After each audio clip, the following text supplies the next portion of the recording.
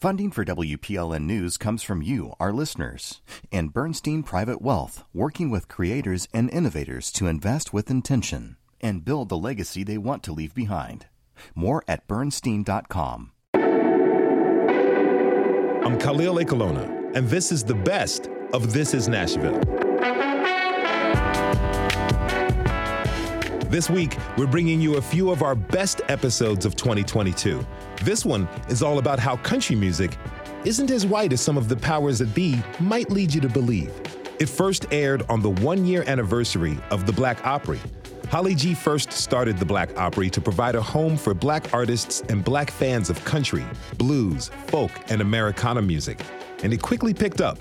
Now it has a touring musical showcase called the Black Opry Review. Holly joined us back in April alongside Derek Campbell of the country duo The Kentucky Gentlemen, who performed at the one-year anniversary party for the Black Opry that night. Holly, welcome to This Is Nashville. Thank you so much for having me. It's so fun to be able to celebrate in so many different ways, and this is definitely one of the highlights, so I'm excited to be here. Well, we're so excited to have you. And Derek, thank you for joining us. Thank you. So happy to be here. So, Holly, let me start with you. Tell me why you created the Black Opry. So I'm just a huge country music fan. I love all kinds of music, but country music is what I really, really connected with ever since I was a very small child. And for as long as I have had that connection with it, I've never been able to see myself in it in any capacity. You don't see yourself in the videos or on the stages or even in the crowds, in the audience, at the shows. And so, you know, for a long time, I just kind of accepted, like, that's just the way that it is. If you love it, you got to love it from the outside. And then summer of 2020, after George Floyd got murdered and the whole country was in this, like, unrest, I was thinking of the different things that I consume and how they contribute to the larger culture. And country music is, like, the biggest thing that I consume. I'm always listening to country music. If I'm washing dishes in the shower, it doesn't matter. That's what I'm doing. And so I realized, I was like, I can't keep consuming it this way because it's contributing to, you know, a harmful culture. And so I started exploring and trying to find platforms or things that supported marginalized country artists, if there were any. I didn't even know if there were any, and I couldn't really find very much. The only thing I did find, luckily, was Reese Palmer, who was just about to launch Color Me Country Radio on Apple Music. And she exposed me to so many different artists, and it was like a whole nother world opened up. I did not know country music could look like that. And one thing that Reese would say a lot is, like, if I'm doing this and we have this one platform, there need to be 5 more of us that are doing it and creating other platforms as well. And so I just kind of answered that call, and that's how Black Opry was started. So when you created this platform, what were your expectations? I literally I say this all the time, and I think people think I'm joking, but I just wanted, like, 5 people to talk to about country music because I had been yelling into a void on the internet for so long. Like, the people in my circle don't know or listen to country music. So, you know, I'm watching the CMT Awards and tweeting about it and, you know, talking about who has a new song out and, like, getting nothing back from those conversations because I couldn't find, like, my people that would want to interact with me about that. And so that was what I needed from it. It was really a way for me to heal my own relationship with country music. And I was just hoping to find more people that looked like me that wanted to have conversations just about good music and the stuff that I liked. And I have been, like, I'm still very overwhelmed and surprised at what it ended up being. I try really hard not to project onto it what I want it to be and let it grow into what it needs to be for all of us. And so giving the space, the freedom to evolve naturally has just let it become something really beautiful. Derek, when you heard of the Black Opry, what was your initial reaction? Honestly, before that, Holly always reached out just as a fan of our music, and we were always really appreciative of someone that was willing to tell us, hey, you know, I love what you're doing, and that isn't something that as a Black artist we were getting so much. But then she was like, after some conversation, she's like, so I'm starting something. I've got this idea. If y'all want to be a part of it, like, feel free. We open arms, and like there was no convincing that needed to be had at all. We it was pretty overwhelming to figure out that, like, she was really doing it and doing it in a grand way, without even realizing what she was doing for us. Did you face roadblocks in your career as, you know, Black men performing country music? Yes, 100%. Actually, I've spoken before about how our very first meeting with an executive, they told us that told us about Mickey Guyton, that she had this deal and they don't know what to do with her, and that we were going to end up just like her. They're not going to know what to do with us, that we weren't marketable. And I think today's progress shows exactly how marketable we are and how talented as artists we all are. As you were going through experiences like that, had you and your brother been looking for something like the Black Opry to find community in? Honestly, it was hard to imagine because had never been done before. So I wouldn't say we were looking for it. It was something we needed, but we didn't know that it was possible. So, Holly, I'm interested in the process of getting the word out about the Black Opry. Did you find that people were really open and excited to become involved? I was not expecting people to be open and excited, just because when you are a Black person that operates in country music in any capacity, whether it's a fan, an artist, whatever, you're always told you're the only one. You're a unicorn. There are not other people like you. And so I was expecting nothing.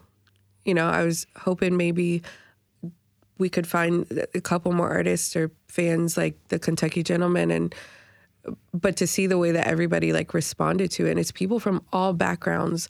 I've had so many white people reach out to me and say, this is something that I wanted because now I can feel good about consuming country music and knowing that I'm not contributing to a culture that's toxic. And so it's just been really fascinating to me to see how much positive response we've got.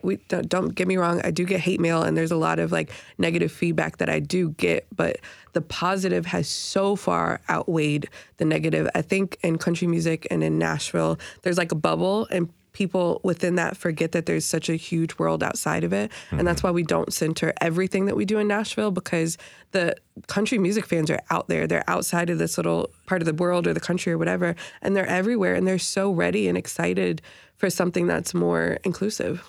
Now, you've created this community for people to be a part of. Derek, how does it feel to be in this community with people who have had, very similar experiences to yours? Honestly, in the country world, a lot of times it's celebrated to be similar to one another, to be in this Black Opry family where we all embrace each other's individualities and all of our backgrounds, all of our styles, we all sing from different places, and we're coming from different places. It's something that we don't take for granted at all. It feels incredible. It's a family reunion every time we reunite. It's just something to be super, super grateful for. I actually met their mom. We did a show in Kentucky, and I'm I don't know why, but I just took to them really well, and I'm just like, those are my babies. And so when I met their mom, I'm like, I'm not stepping on your toes, but these are my children too. I just love them so much. And she gave me the biggest hug, and she thanked me, and she said, nobody takes care of them the way that you do. So thank you for that. And of course I went back to green room and sobbed for 20 minutes, but it feels good to be able to do that for people. You mentioned something, Derek. You talked about the individual nature of where everybody comes from in performing this. And, we look at a lot of popular music, particularly music where African Americans are at the forefront, hip hop, so to speak. And a lot of it sounds exactly the same, but yet there's this individual nature where country music artists can come with their own artistry and not be judged for it. You're actually honored and praised for it. Talk to me about that. It's, I guess, just like other fellow Black Opry member Roberta Lee talks about in her song Ghetto Country Streets, just talking about our different perspectives and no one to look and invalidate that and say that that's wrong. She talks about how, in other country music, they're trailer parks and this and that. And she's like, we had projects get in what we call the ghetto, and certain expectations and certain words that we use. And it's just to have those different kind of perspectives where all of us can relate and all of us have seen those things. And other people have in their heads, this is what's country and this isn't what's country. And we're all looking at each other in the room we were all country as all get out. And it is something that, you go so long, someone telling you that that's not country, or that you should go sing this instead. It's when you're in a room with all these people who just are telling their stories, speaking their minds in ways that inspire you every time that someone opens their mouth. It teaches you to be even more embracing of other people. What can we expect from tonight's performance? Oh, we're all about the fun. If you haven't seen us perform yet, all we want to do is dance and sing, and so it's going to be complete good vibes, quote unquote. It's going to be great vibes, and we're just gonna have a great time. So, Holly, tell me, what's your hope for the future of the Black Opry? My hope is that we can create something outside of the traditional structures of country music that sustains itself past when this trend dies down. I think a lot of people are excited about what we're doing right now because it's trendy, but white people very quickly get exhausted talking about racism and dealing with the dynamics of that within whatever spaces they operate in. So I think that it's really important for us to build something that's sustainable without the support of the mainstream country industry. And that's what gets me so excited about the tour, because we don't rely on anybody else for that. We have a booking agent. Everything is booked under our brand, and we're able to bring new artists to the table and give these opportunities away. We have over 50 shows throughout the rest of the year, and we have shows booked all the way out until spring of 2023. And so I'm hoping that this continues to keep that momentum up so it can be something that, artists can, I got a gap in my schedule. Let me go play some shows with the Black Opry Review to keep me working. Yeah. I really want us to have our own things. Derek, where would you like to see the Black Opry go from here? My goodness. I think big no matter what. I honestly, I see our venues getting bigger. I see even more, like our family expanding so much. I see all of us as going on tour with not only each other, but other artists who are embracing what the Black Opry is doing. I see us taking over. That is Derek Campbell, who performs in the Kentucky Gentleman with his twin brother, Brandon. We're going to go out on one of their songs called Whatever You're Up For. Yeah, you love to keep me guessing, and you know that's fine with me. You know you get my heart be racing. You're that turn me up gasoline, long as I'm with you. Whatever you choose, it don't matter what we do. Babe, tell me what it's gonna be. I'm down for whatever you're up for. Staying in, sipping wine on the front porch. We're downtown, we can burn up the dance floor. Hit the blacktop, don't stop till it's just us around. Hang back, slip your blue jeans off. I put the bottle on ice in my truck bed toolbox. I'm all in, yeah, whatever you're up for. I'm down for whatever you're up for. The Kentucky Gentleman played at the 1-year anniversary for Nashville's Black Opry this past April, when we first aired this episode about diversity in country music. It's the best of This Is Nashville 2022. We'll be right back. Truth or dare, what you wanna do?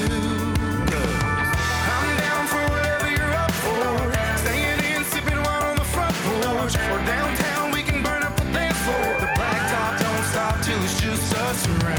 Hang back, slip your blue jeans off. Put the bottle on ice in my truck bed toolbox. I'm all in, yeah, whatever you're up for. I'm down.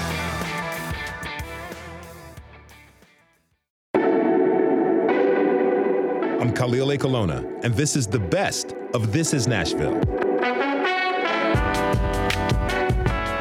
If you look at country music videos or listen to top country music stations, you will probably not see a very diverse representation in the genre. But that doesn't mean that other voices aren't making songs and performing. My next guest has been working to highlight diverse voices in country music for decades. Frankie Staten is a singer-songwriter who led the Black Country Music Association back in the 1990s. Frankie, welcome to This Is Nashville. Well, thank you for having me. Such an honor to have you with us. Now, you've been in the game for quite some time. Tell me, what was it like for you as you tried to make your way into the country music industry? It was absolutely awful to be a creative person that heard music running through my head 24 hours a day and trying to discern if my music was as commercial or as good as what I heard on the radio, and I do believe it was. I spent many years in the Bluebird Cafe listening to the best songwriters in this city. But when I would want to pitch my songs, you could feel the atmosphere in the room change. And then I would go through this whole litany of questions. why do you want to do this? This is not about you. Has nothing to do with you people. And one day I said, I'm getting ready to go research my history and find out. And what I found out floored me. And I knew that not only I, but many other Black people had a right to be here. And I responded to a story in the New York News and Record that said, why don't you have more diversity in country music? Music Row said they don't like it. They can't sing it. It's not about them. We've looked for them. We can't find them. And so I said, okay, you're telling me one thing and the public something else, and I'm going to challenge the story.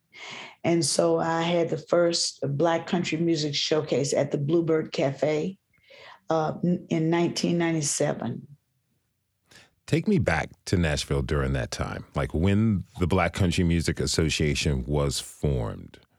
Everyone was so frustrated because we were just constantly rejected and looked at as though we were like nuts. Like, why would you want to sing this music? And I finally said, to somebody once, I said, why don't you tell God to only give me rhythm and blues songs?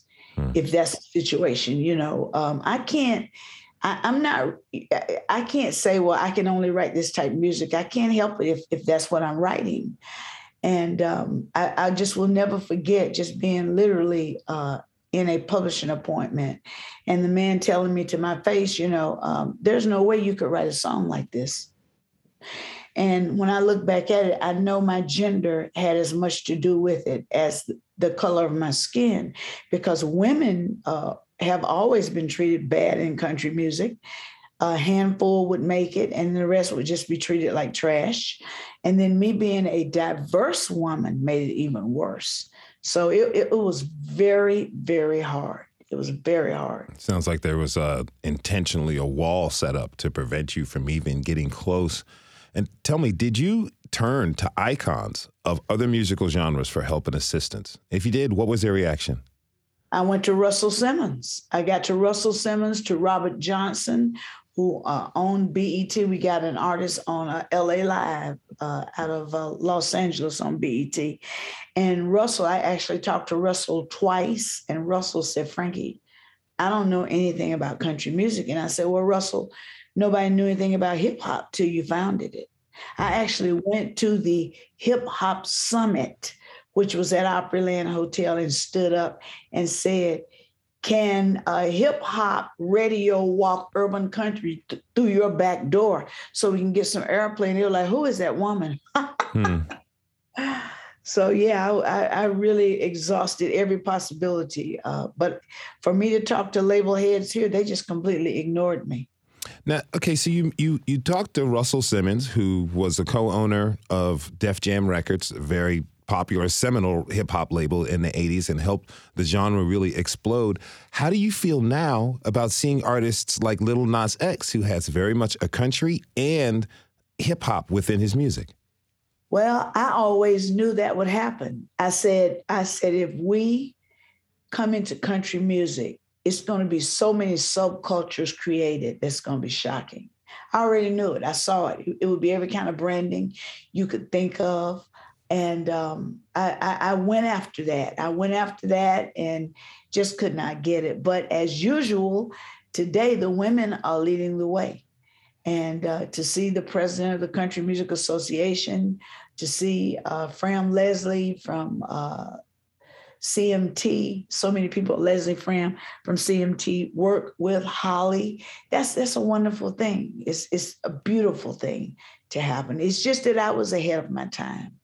Many of us don't know the many contributions that African Americans have made to country music. And you alluded to this earlier. As you grew in the industry, after you had these experiences and you said to yourself, okay, I'm going to do my research and learn the history, and your knowledge expanded. What did you learn?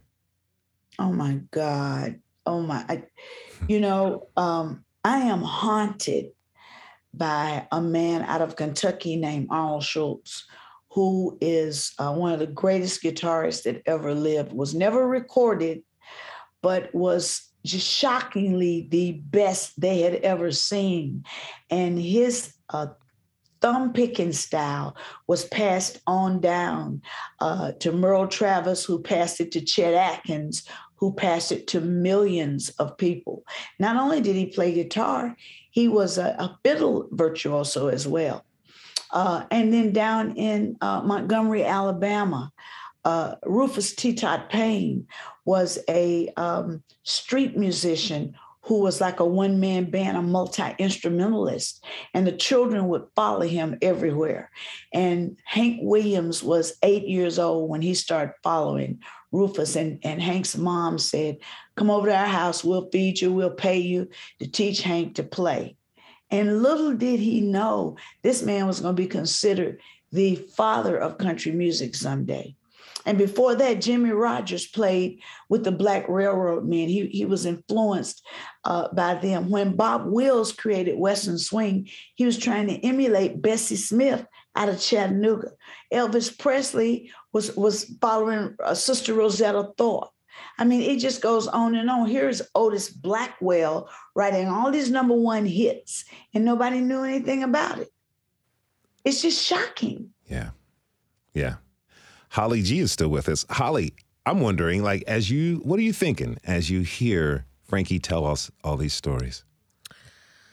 I think that it's always important for me to remind people that I'm not doing anything new, and I love any opportunity where I can lift up Frankie's voice, because Frankie did this work long before I was here to do it.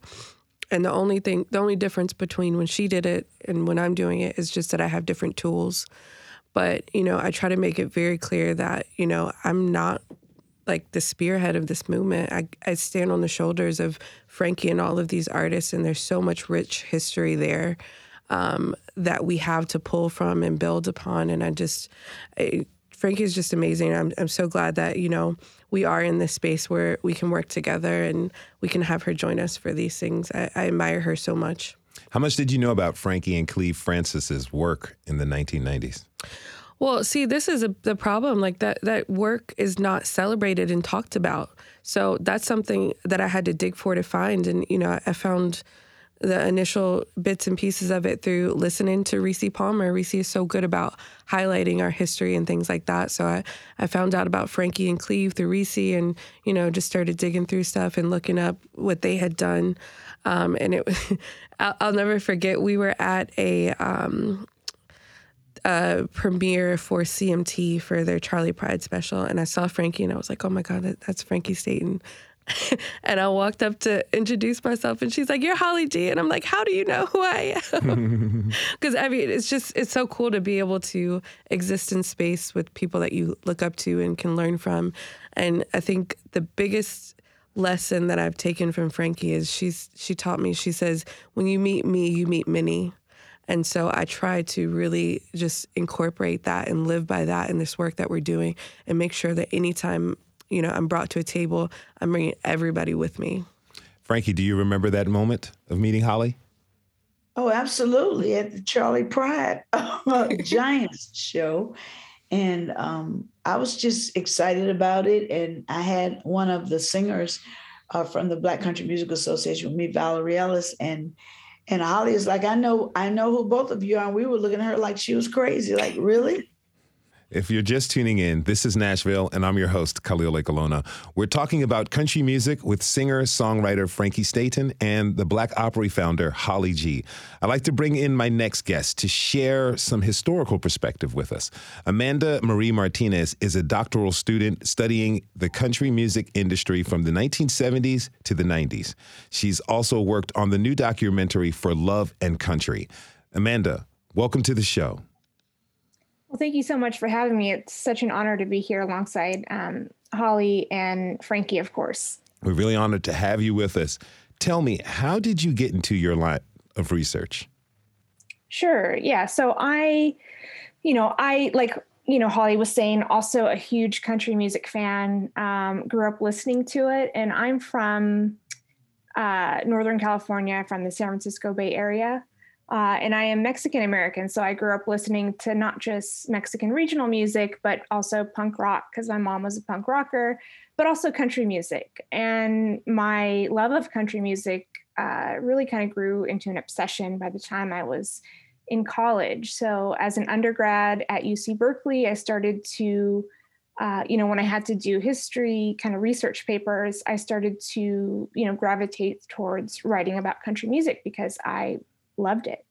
And as I did that, I grew kind of frustrated with the kind of singular narrative that existed in that scholarship, right? Which was, the story that country music started as the music of white rural Southerners.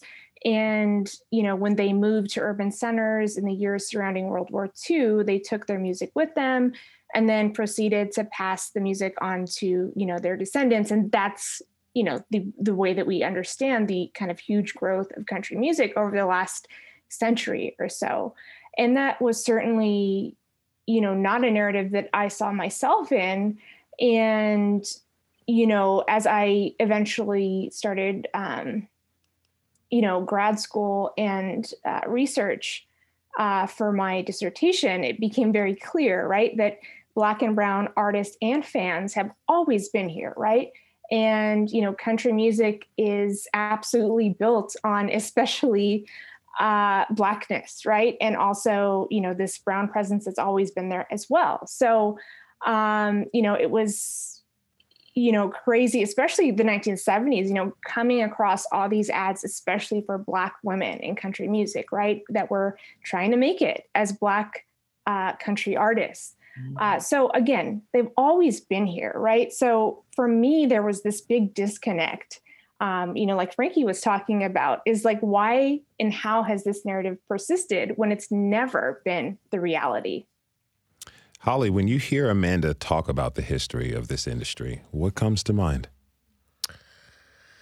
It's disappointing because the more that I learn and hear, it just makes me think about what could have been. Like, if we were given the proper respect and honor within this industry that, our ancestors earned, I think about how different my relationship to country music would have been. And I think about, how different, Frankie's career should have been. And I think about, how we could have consumed this differently and the way it just, like, I think about not having to do this work. Right, I would have been able to enjoy this music without having it be a burden, and so there's a heaviness there and a sadness, but there's also like some underlying hope there because we are having these conversations now, and we do have people like Amanda that are so dedicated and committed to getting the word out there about this forgotten history. Frankie, it looks like the industry has had opportunities to truly diversify, but it resisted time and time again. Absolutely. Absolutely. I know that Valerie was taken to Warner Brothers by Randy Travis, his manager, and they gave her a developmental deal, worked with her a little while, and then decided we don't know what to do with a Black woman. We had a band from Lynette, Alabama, all Black country band. I mean, I could align them with groups like Diamond Rio and Shenandoah, and Wheels was the name of the band. I've never seen anything like it. They took to the stage at one of our showcases, and I literally thought I was in some major arena looking at a group of seasoned musicians, singers, traveled all over the country, even in Europe, and had a developmental deal on Asylum Records. Subsequently were dropped. So there were many people that were just passed over, ignored, not given a chance to tour. And they would always tell us, well, we have Charlie Pride, so we're not a racist industry. Mm-hmm. And Cleve Francis said, and I will quote Cleve again, they shook the country music tree, 30-some million Black people, and one brother fell out in 75 years. Let me ask you, how do our misconceptions about country music negatively impact us? Well, they negatively impact us because being that there's not a presence of diversity there, people look at us like we're crazy, like, well, why do you want to do this? You're looked at like you're great. But now when you see the Black Opry, that's a whole different ballgame because you understand, it's not 1, 2, 3, 4. There's 6 singers up here on stage. I had as many as 18 on stage at one time. So it negatively affects it specifically like somebody in the audience, like, I don't know why they're doing that. So the more they see us, the more they'll show up and support us. The more here's my quote, country music is off to a great start.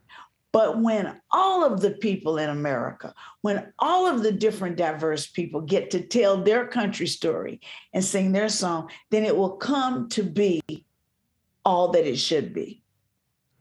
Frankie, we're about to play a song of yours called Leading Lady, which I understand has some lines written by Mac Vickery.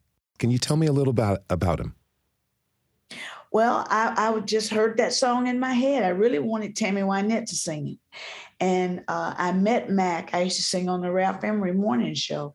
And I met Mac and I asked him, I said, would you listen to my music? He said, I will. And he said, if it's no good, I'm going to tell you. And I played him that song. He said, oh, you wrote that? And he kept asking me to play songs. I just kept playing him songs. And he walked me into Sony and tried to get them to sign me that very morning. He said, this girl's got beautiful music. And of course, they refused. And he was a broken man. And he said, look, I know you're a star. I was down in Muscle Shoals a couple of years ago. And I walked into the Alabama Songwriters Hall of Fame. I had was with some friends of mine from England. And the first gold record I saw was Mac's. And I just put my hand up against that glass and started crying. And they said, why are you crying, Frankie? And I said, because this man fought for me. And that's something you never forget. That is singer-songwriter Frankie Staten. She was joined by Holly G, creator of the Black Opry. Thank you both for joining us. Here is Frankie Staten's Leading Lady. If my face isn't shown on the silver screen and the world never knows my name, I'm a star that outshines them all. 'Cause sweetheart, you gave me my break. And playing the part of your superstar is worth all the pain and heartache. I'm the leading lady everywhere I go. People look at me and say, there goes the star of the show. I may never win, and I'll Thanks for tuning in this hour for the best of This Is Nashville 2022. Today's episode is all about diversity in country music. There's more coming up after the break, so stay with us. This is Nashville. Yes, I'm the leading lady when it comes to loving you.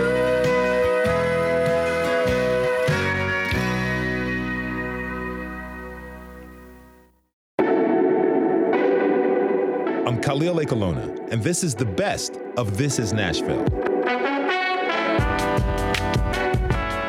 Earlier in the show, we talked about the lack of Black voices in the country music industry, but it is a general lack of diversity within country music. There are many Native American, Latinx, and Asian American musicians vying to become recognized for the music they love performing. My next guest is Ben Park, a musician and the founder of the Shoes Off Collective, showcasing Asian American and Pacific Islander songwriters. Ben, welcome to the show. Thanks for being here. Oh my goodness. I was listening in during that entire session. It's a real honor just listening to Holly and Frankie and you, and it's a privilege being here. Thank you. We're really happy to have you with us. So talk to me. Tell me about your journey in the music industry. So I moved to Nashville a few years ago. I think starting in middle school, I started playing drums, guitar, started writing songs. In high school, I started busking. I got my first gig playing in a coffee shop.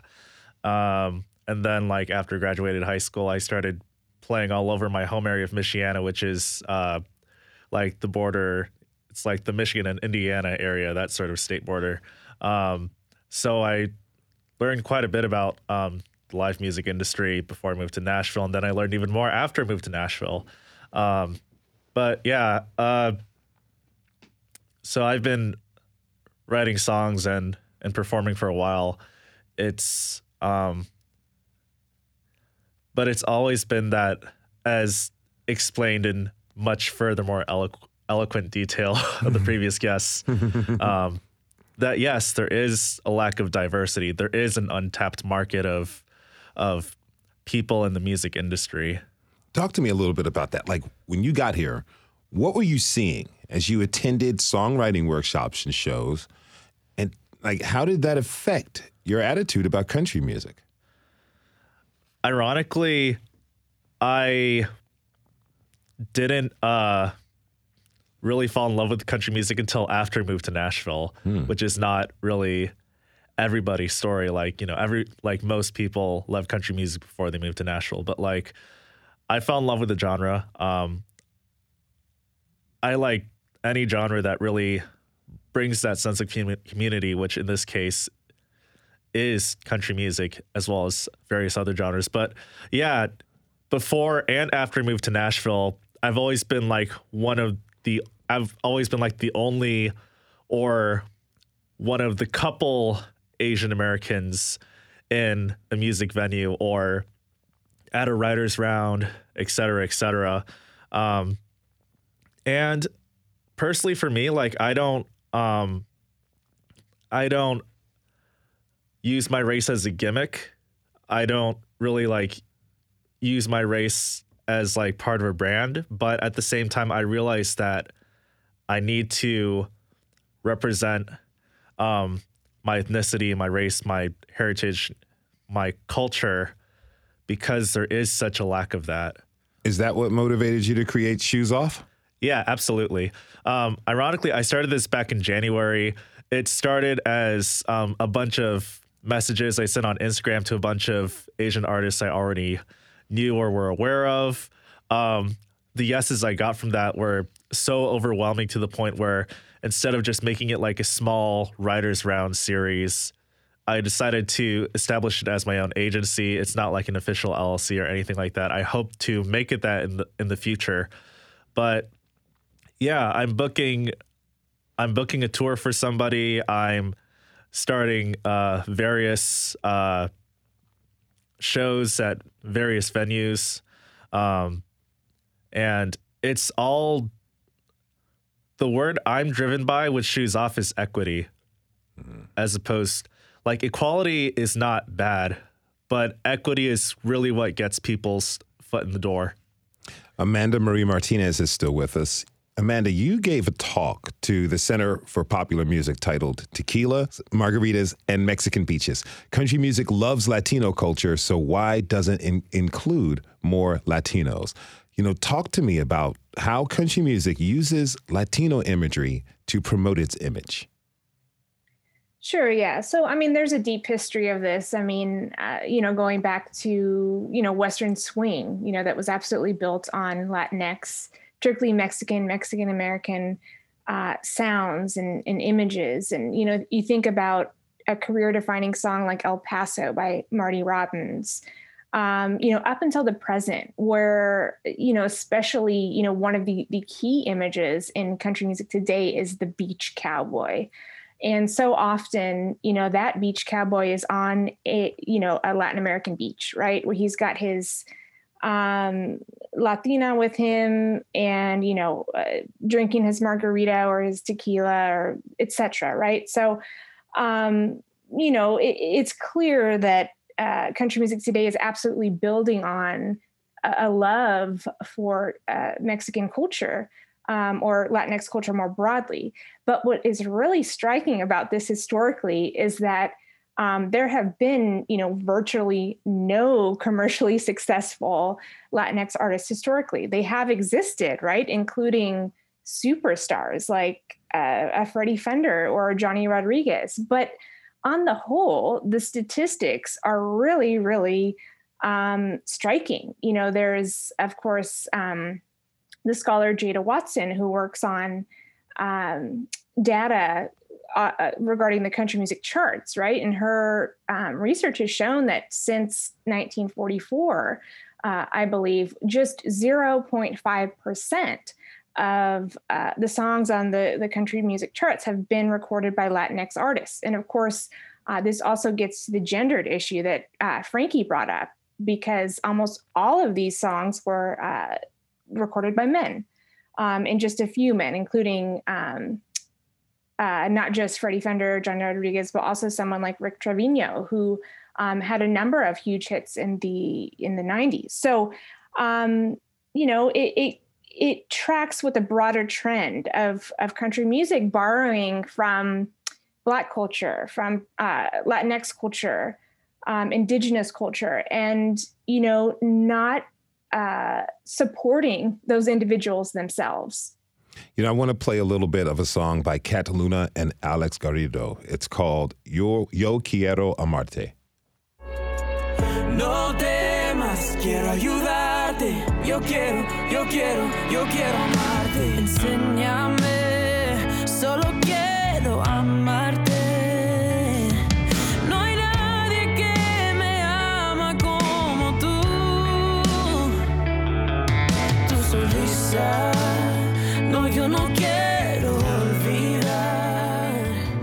En la oscuridad. Amanda, tell us about what Kat and Alex are trying to do in country right now. Yeah, I mean, Kat and Alex are, an excellent duo, being Cuban and Puerto Rican, a contemporary artist. And, it's incredible what they do, right? Where they sing songs and, country songs in Spanish, right? And they kind of gain traction by doing that, through social media. And now they are, recording those songs, their own songs in both English and Spanish. And I absolutely hope that it catches on. There's always been those listeners, that demographic there. But, we'll have to wait and see, right? This is not the first time this has been tried before. I just mentioned Rick Trevino in the 90s, and he is someone who also recorded his songs in both English and Spanish. And that is not something, unfortunately, that caught on after that. So I'm hopeful this time is different, but, it's also striking to me, also just thinking about, listening to Holly and Frankie talk, where,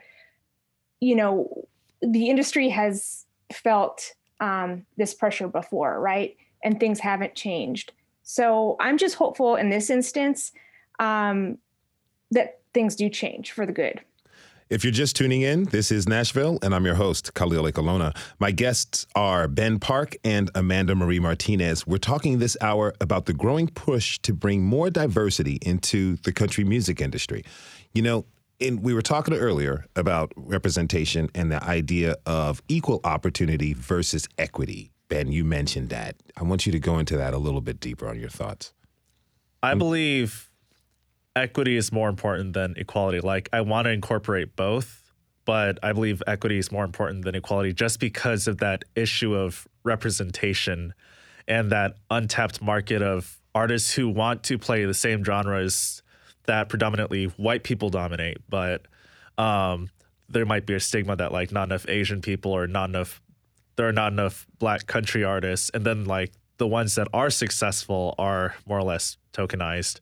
Or, like, they're not I don't think they're intentionally tokenized, but they're still tokenized in execution, like Jimmy Allen or Breland.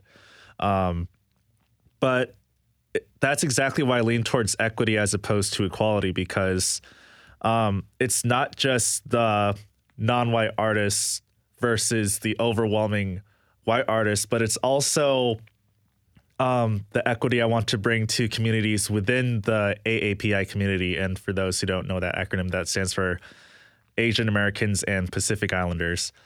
Especially after the Atlanta shootings last year, everything that has been dwelling in the very back of my mind about the way that Asian women are treated in America, how people perceive me.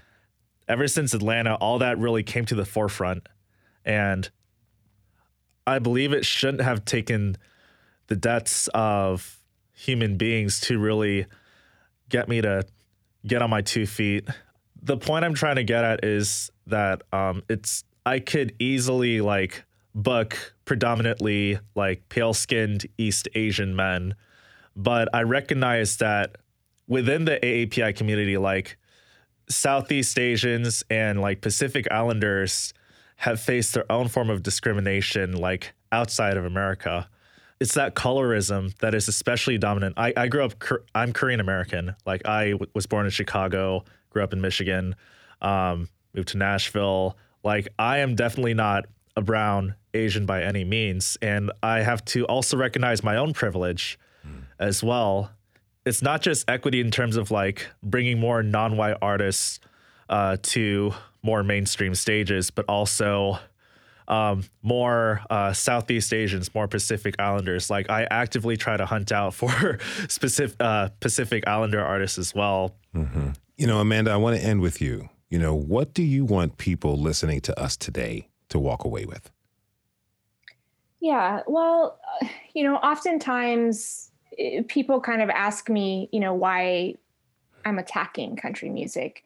And I absolutely don't see it that way, right? Because I'm coming to this from a place of love, right? This is something I really love. And I think, touching on, what Holly was talking about earlier, which to me is the real paradox of country music, that it has this ability to be such an inclusive, beautiful space, right? Also thinking about the work that Ben is doing as well. And of course, Frankie was doing before all of us, that it represents this paradox that it has always had this very, very broad appeal along, not just racial lines, but also class, region, age. Age is a big one for popular music, right? Where most types of music are maybe associated with youth culture. But country music has always had listeners across all of these spheres, right? So it has such this beautiful, inclusive potential, even though it has been marketed in such an exclusionary way. So I think that is what, I hope people take from this, right? About the kind of radical potential of country music. That's country music historian Amanda Marie Martinez. She was joined by musician Ben Park. Thank you both for being with us today. It's been a pretty musical hour, so we're going to go out today with a song by Daniel Kim Etheridge. He's a Korean-American artist. He wrote Tired of Rising Above, in part as a reaction to the shootings in Atlanta in which 6 women of Asian descent were killed. Let's listen. If everything was equal, like they say inside the steeple, I wouldn't have to fight twice as hard for half as much. Playing fields were level, I wouldn't do deals with the devil. I wouldn't have to turn my cheek and die a death by 1,000 cuts. Running out of rope, enough's enough. Well, I'm getting tired of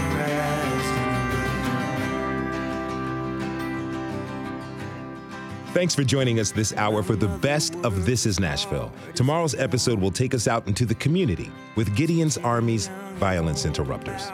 This Is Nashville is a production of WPLN News and Nashville Public Radio. Listen back at thisisnashville.org or wherever you get your podcasts. Our producers are Steve Harouche, Rose Gilbert, and Magnolia McKay. Our digital lead is Anna Gallegos-Cannon. Michaela Elias is our technical director. Our executive producer is Andrea Tudhope. Shout out to the masterminds behind our theme music, Laurent and Namir Blade. Special thanks to Julie Height and our sister station, 91.1 WNXP. The conversation doesn't end here. Tweet us at This Is Nashville. Find us on Instagram and tell us what you want from our show by filling out our quick survey online. This is Nashville. I'm Khalil Ekalona. We'll see you tomorrow, everybody. And be good to each other. I wouldn't have to fight twice as hard for half as much. If playing fields were level, I wouldn't do deals with the devil. I wouldn't have to turn my cheek and die a death by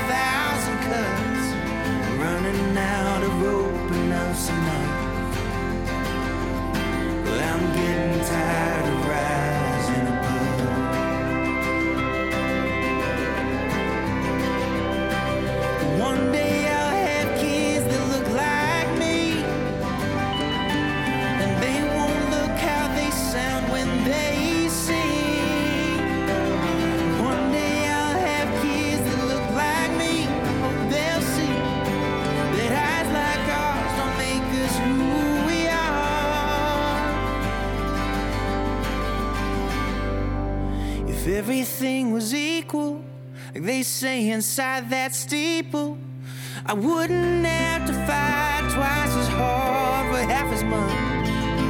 If playing fields were level, I wouldn't do deals with the devil.